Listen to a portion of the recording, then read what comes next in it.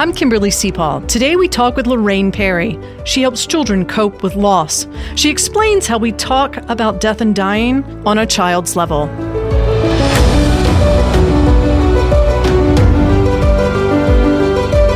How do we become the architect of our own destiny? Throughout 2 decades of working with the dying, I think I've discovered the secrets to dying well in America. We must learn to build the pathways to our last chapter, to create the blueprints that reflects our individual lives and values. Knowledge is power, and if we desire a death that reflects our life, we must become the designer.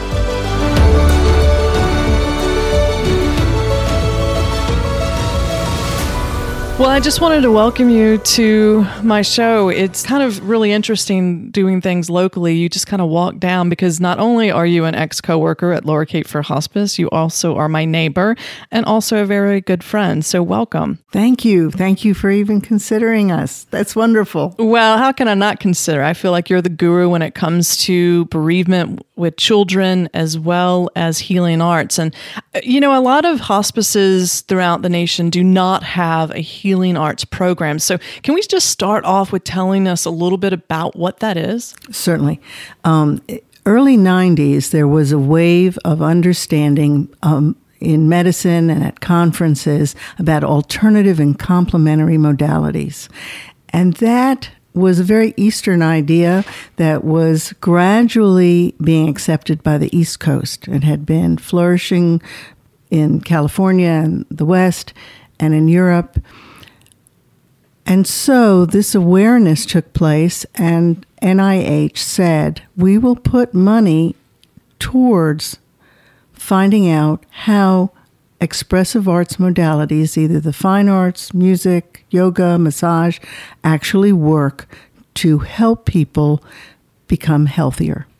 Not necessarily a curative measure, but the calm and the spirit of the person will bloom because of these interventions. So NIH made some hefty grants, and Music Therapy Association did the most work in finding out that vibrational music had an amazing effect, and blood tests were drawn, and there was an improvement in the body. Proven fact that music helps individuals that are facing a serious illness. Right. So alternative and complementary became known as integrative. It was more acceptable rather than an alternative to Western medicine. And these modalities were introduced to hospitals, nursing homes, and hospice. Meanwhile, in England, they'd been used for years without any question, without any need for scientific study. Dame Cicely Saunders understood, well, before her, during Crimea War, the nursing of Florence Nightingale introduced horticulture, sunlight, song, motivational song. So this is not new. So this is nothing new, but it became apparent to NIH that for insurance companies to reimburse for such modalities, because these are professionals. These are people with master's degree in art therapy, music therapy, massage, yoga, that they should be paid for their work as professionals. And those professional associations wanted to make sure that they were recognized as valuable and validate the modality itself.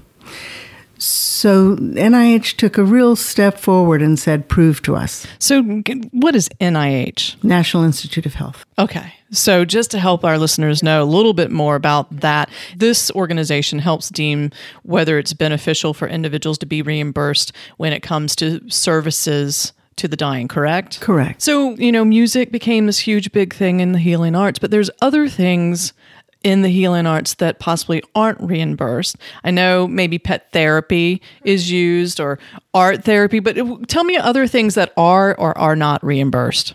Yoga, meditation, progressive relaxation techniques, massage therapy. Well, massage therapy is not reimbursed by insurance companies, but people pay out of pocket to have those things done.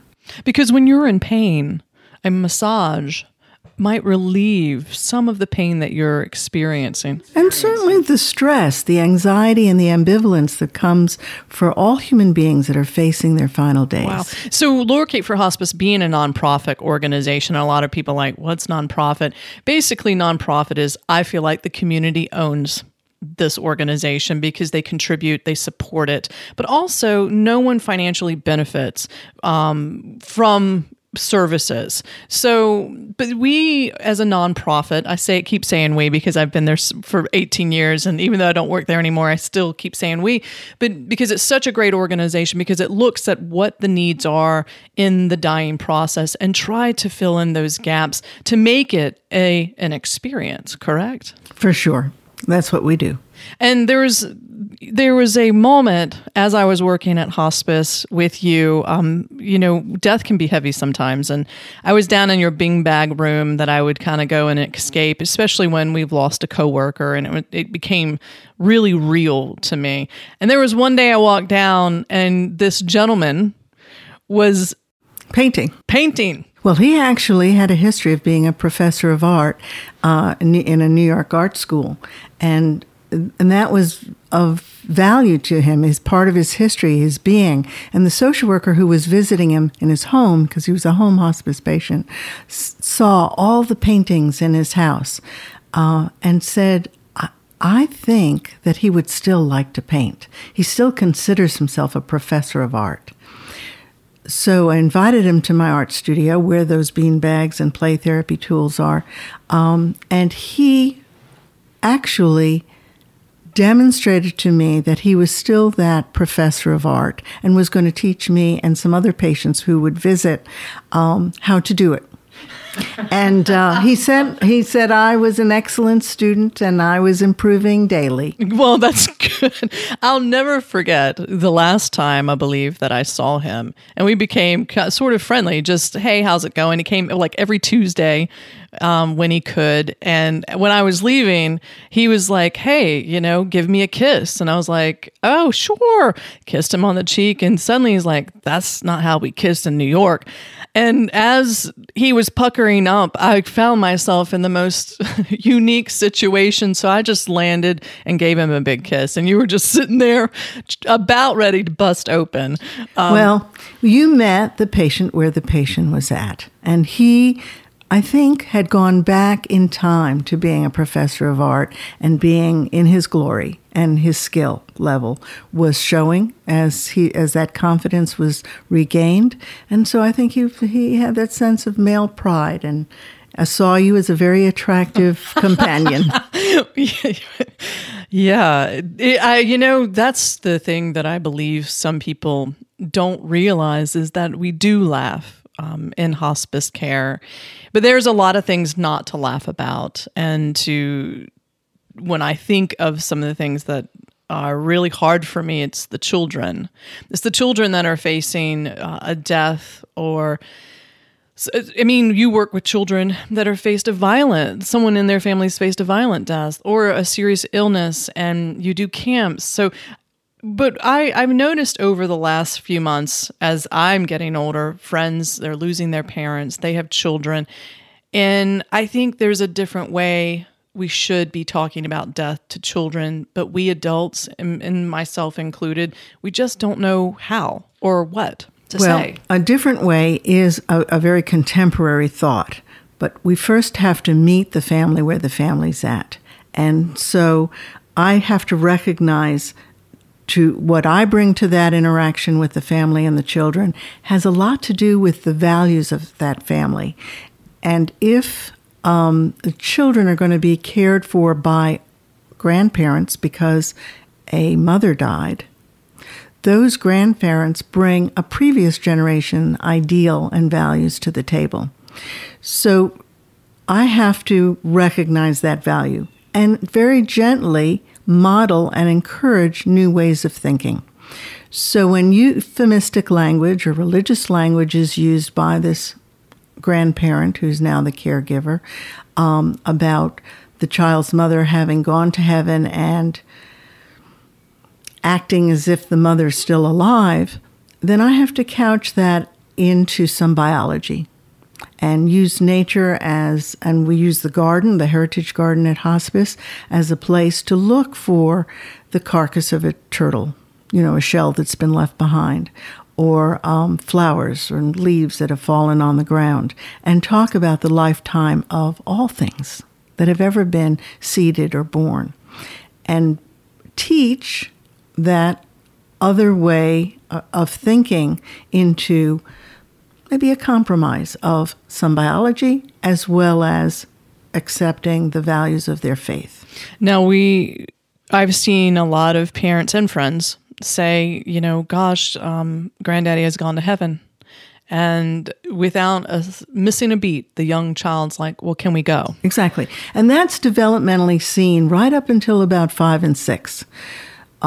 It's our religions are very abstract thinking. They're metaphoric, they're euphemistic, and developmentally, for a 3, 4, and 5-year-old who I'm asked to speak to regularly, their brain development is that of that reptilian part of the brain, which is the limbic system, which is about survival. So that child wants to know who the surviving caregiver is going to be. Am I going to be fed? Will I be sheltered? Will I be hugged? Then that is what they're missing from the parent who died. And they want to make sure, and their questions usually are targeted to, will daddy die next? Or will grandma die next? You brought up a really good point, because there are different stages based on how old the children are, elementary age, middle school age, high school age, a young adult age. So people can interpret things differently. And act differently in result of. A lot of young teens come to me because a school counselor said that the behavior is out of control. And I am able to talk to the child about that acting out behavior, whatever it might be. And sometimes it's bullying. And I ask why they feel the need to fight or act out. And invariably what I find out is anger is the emotion that's described. I am angry. And often I will have them write the word anger, A-N-G-E-R, and put a D in front of it. And anger becomes danger. And what is dangerous? Are you in danger? Are they in danger? Who's in danger? Invariably, the projection is, it is dangerous because I no longer have my mother or my father. Do you feel like fear plays a role in that as well? Yes, and that's what they're fearful of, is something dangerous, something that's lost, that's not there to help them. The support is gone, the consistency is gone, the love is, the hugs. Many times children tell me, I wish I could get my dad to hug me again. Doesn't that just break your heart? Well, it's a reality and it's consistently there, so it doesn't break my heart every time, but I realize how important it is. I lost a friend recently in the past couple of years. She was 36 years old and had 3 children, and something just was tattooed on me. I went to the memorial service and the 3 kids were running around like it was just another day. And I was just, they were so resilient. Part of the resilience is not knowing, not understanding. A lot of times children are not even told how long and how bad the illness was. And so it becomes quite a shock that despite the fact that so-and-so had cancer and had chemo and radiation, they weren't given those details. They didn't really understand why mom lost her hair. But they understood that she's no longer in the kitchen cooking breakfast. So it's a shock, but there wasn't any lead up to it because people were protecting the children from bad news. Is that a wise thing to do? No, it's not. I think that to prepare people for any kind of change in our life, whether it's a move, a marriage, preparation is essential to get used to a transition. And so with your experience, if somebody is facing a serious illness, you can't happen. Tragic accidents happen all the time. There's something that you can't control. But if there is a serious illness that is occurring, to help the children prepare for what's going on? And what kind of language do you use when your friend, your spouse, your partner are facing a very serious stage 4 something and about to lose their life? How do you bring those children along? Developmentally, 4 and 5-year-olds use the word very multiple times. So they say, my dad is very, very, very, very sick. And then I know that that's the degree of sickness. But for 8, 9, 10-year-olds, they're more articulate about what the illness means if they've been told. Unfortunately, some children have been told when somebody has gone to Duke or Chapel Hill for surgery, whatever, that they're just on vacation. They don't go into any details. So sometimes children aren't told anything. But children are within an environment that has become chaotic, anxiety-ridden, whispers. So they know, invariably, the child knows something is wrong and is changing within their own home environment. And they're left to deal with it on their own. And to imagine all kinds of things. So I use play therapy tools with young children, and one of them is a huge dollhouse with all kinds of figurines as well as furniture, so that they can show me what's shifted within the nucleus of the family, what has changed, who's missing, who's gone for whatever reason. And so I get the child's story.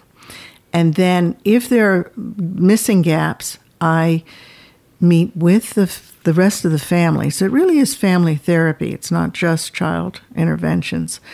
And talk about what's not understood.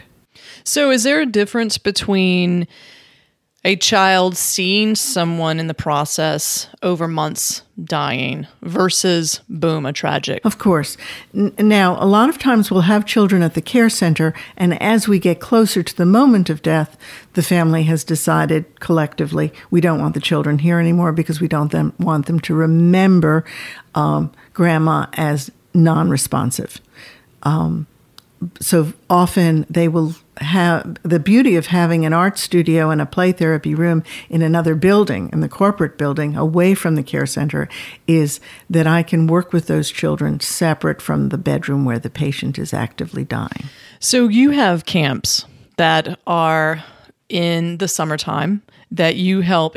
So talk to me about what, and I hate to use this word qualify, but what is an appropriate person to attend these camps? Because you have segmented them based on age because of the interpretation and how the language that you use. So tell me, who should come to these camps? All children and youth, which indicates an older child, who have lost a significant person in their life and are troubled by that grief. There are some children that adapt very well to change and have been assisted by their family in understanding death, the dying process, death, and they come away from the death with a certainty and confidence of knowing this is part of life. Those children aren't eager to come to a grief camp. But there is something called complicated grief, where some children, for whatever reason, are devastated by the death and are coping badly, not have the mechanism for coping with the loss like some other children. And those children are recommended and referred by school counselors, social workers to our camp. We then have an interview with that child and make sure the child wants to come, and make sure that this is an appropriate referral. So talk to me a little. These camps are week long. Monday through Friday. Monday through Friday. Tell me about some of the exercises, and I know they might vary based on age. Tell me some of the things that you do. Now, when I was working at hospice, it was always the cool day when the farm animals came and we saw children riding horses. And, I never really engaged in a conversation with you like, why is that occurring at a grief camp? So that's one activity. Well, activities need to be fun and engaging. And otherwise we would lose the children's interest. We use music early in the morning with a musician who teaches the children about vibration and how to calm themselves with drumming and musical instruments and song and lyricism. And then we take the children into the art studio where they are provided with all kinds of art materials to express themselves, express their feelings. And every day is a different exercise. One of those days is about learning about our emotions, and for each child to decide colors that match an emotion that they're feeling. And I use these huge syringes that nurses have saved for me, barrels without needles, where we fill with a variety of colors and plunge the stopper into the syringe and squirt streams of color onto large pieces of paper like a Jackson Pollock painting. Oh, wow. And as each child... I think some adults could benefit from that exercise, and as each child pushes that syringe that's full of color, they shout out the emotion, the feeling associated with, that they have associated for purple or red or blue or green or yellow. And children come up with their own emotions for each of those colors. And we have this giant Jackson Pollock painting, Abstract Expressionism, which is just that. It's expressionism. So there are lots of art activities that include clay and drawing and painting. For older children, we do cartooning, which is like making a comic strip of 6 squares that has to do with a protagonist that is projected onto some character, and then the action of that character and the reaction and the consequence, and how behavior ends on a final square as consequential. And they see on the 6 squares their own behavior, their own ideas. So do you see children that come in that are semi-confused?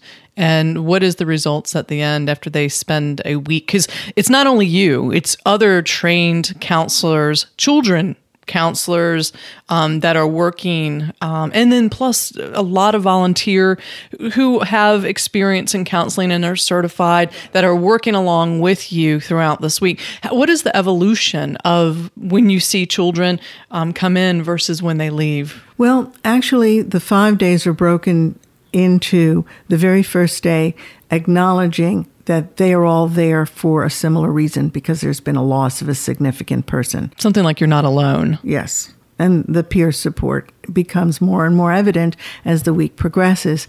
But by the second day, we're actually identifying what the loss is. And that may not just be a parent or a sibling or a grandparent, but a change of home. Moving to another neighborhood, a different school. So multiple losses. Gotcha. And the new home won't accept the cats that they used to have in the other home. So all those losses are verbalized by the children. By midweek, we are looking at how we have moved towards our own future, and confidence building about who we are, what we can do for ourselves. By Friday, we honor the person who died, and we have a ceremony to memorialize. And the children on that last day make memory houses, which are shrines with small figurines that they put in the shrine that have to do with remembered activities. We also make a collage during the course of the week that memorializes, through memory, things that were important in that relationship. I think what you do is amazing. I don't know if I could do that. I mean, I would be crying. I would want to save them. And that's not what you guys are teaching them. You're teaching them tools to use and coping mechanisms to use to become healthy, correct? I think the verb that we use is companioning.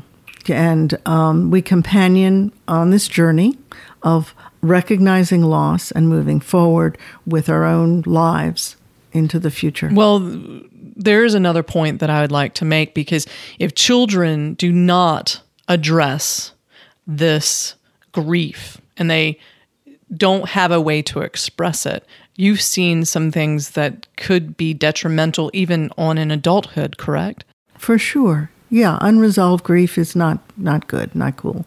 And the children realize they have to resolve it. Now, it may not completely happen in that week, but the response from parents in our surveys have been quite remarkable. One parent said, "Thank you for giving me back my child." Oh, wow. But very flattering remarks because they recognize that there has been a growth. You also work with children one-on-one when camps are not available. These camps are given in the summertime. And again, this is in Wilmington, North Carolina, but I assure you that there are many hospice organizations and other organizations that specialized in these grief camps nationally. And I would encourage you to call your local hospice and ask about grief camps for children. And how do individuals get in touch with you and the multiple camps and services that you have for children, middle schoolers, and teens throughout the year? Yes, we also have grief work groups in public schools in 7 different counties. Marty Hernandez is MSW who provides those interventions for teens, a lot of teens as well. Please look up www.lcfh.org, and you will see a whole schedule of activities, day camps, week camps that are available for free. And I would say if you're living outside the Wilmington area and you're a hospice and you want to know more about how to begin these types of camps in your community, I'm sure, Lorraine, you're willing to chat with them and show them sort of the things. Because a long time ago, we were also struggling trying to create these camps, but we just saw it as a great need, especially, we see people dying earlier and earlier every year. And so children are left behind with great loss. Well, I'll say this. Thank you so much for your time today. It's been amazing to see you and know that the good work of Lower Cape for Hospice, especially with the Sunshine Camps, the children bereavement camps, are continuing, and we wish you the best. They're coming up in this summer in June, July, and so reach out, contact Lower Cape for Hospice and get more information. And again, if you are a hospice away from North Carolina or nationally, and you're interested in learning a little bit more about this, Lorraine is open to chatting with you. I am, and my focus is parent-child counseling, so know the whole family is invited to see me. Well, you're doing good work right here in our own community, and I thank you for that. Well, thank you for having me. Thanks for joining us today. And remember, you're the designer.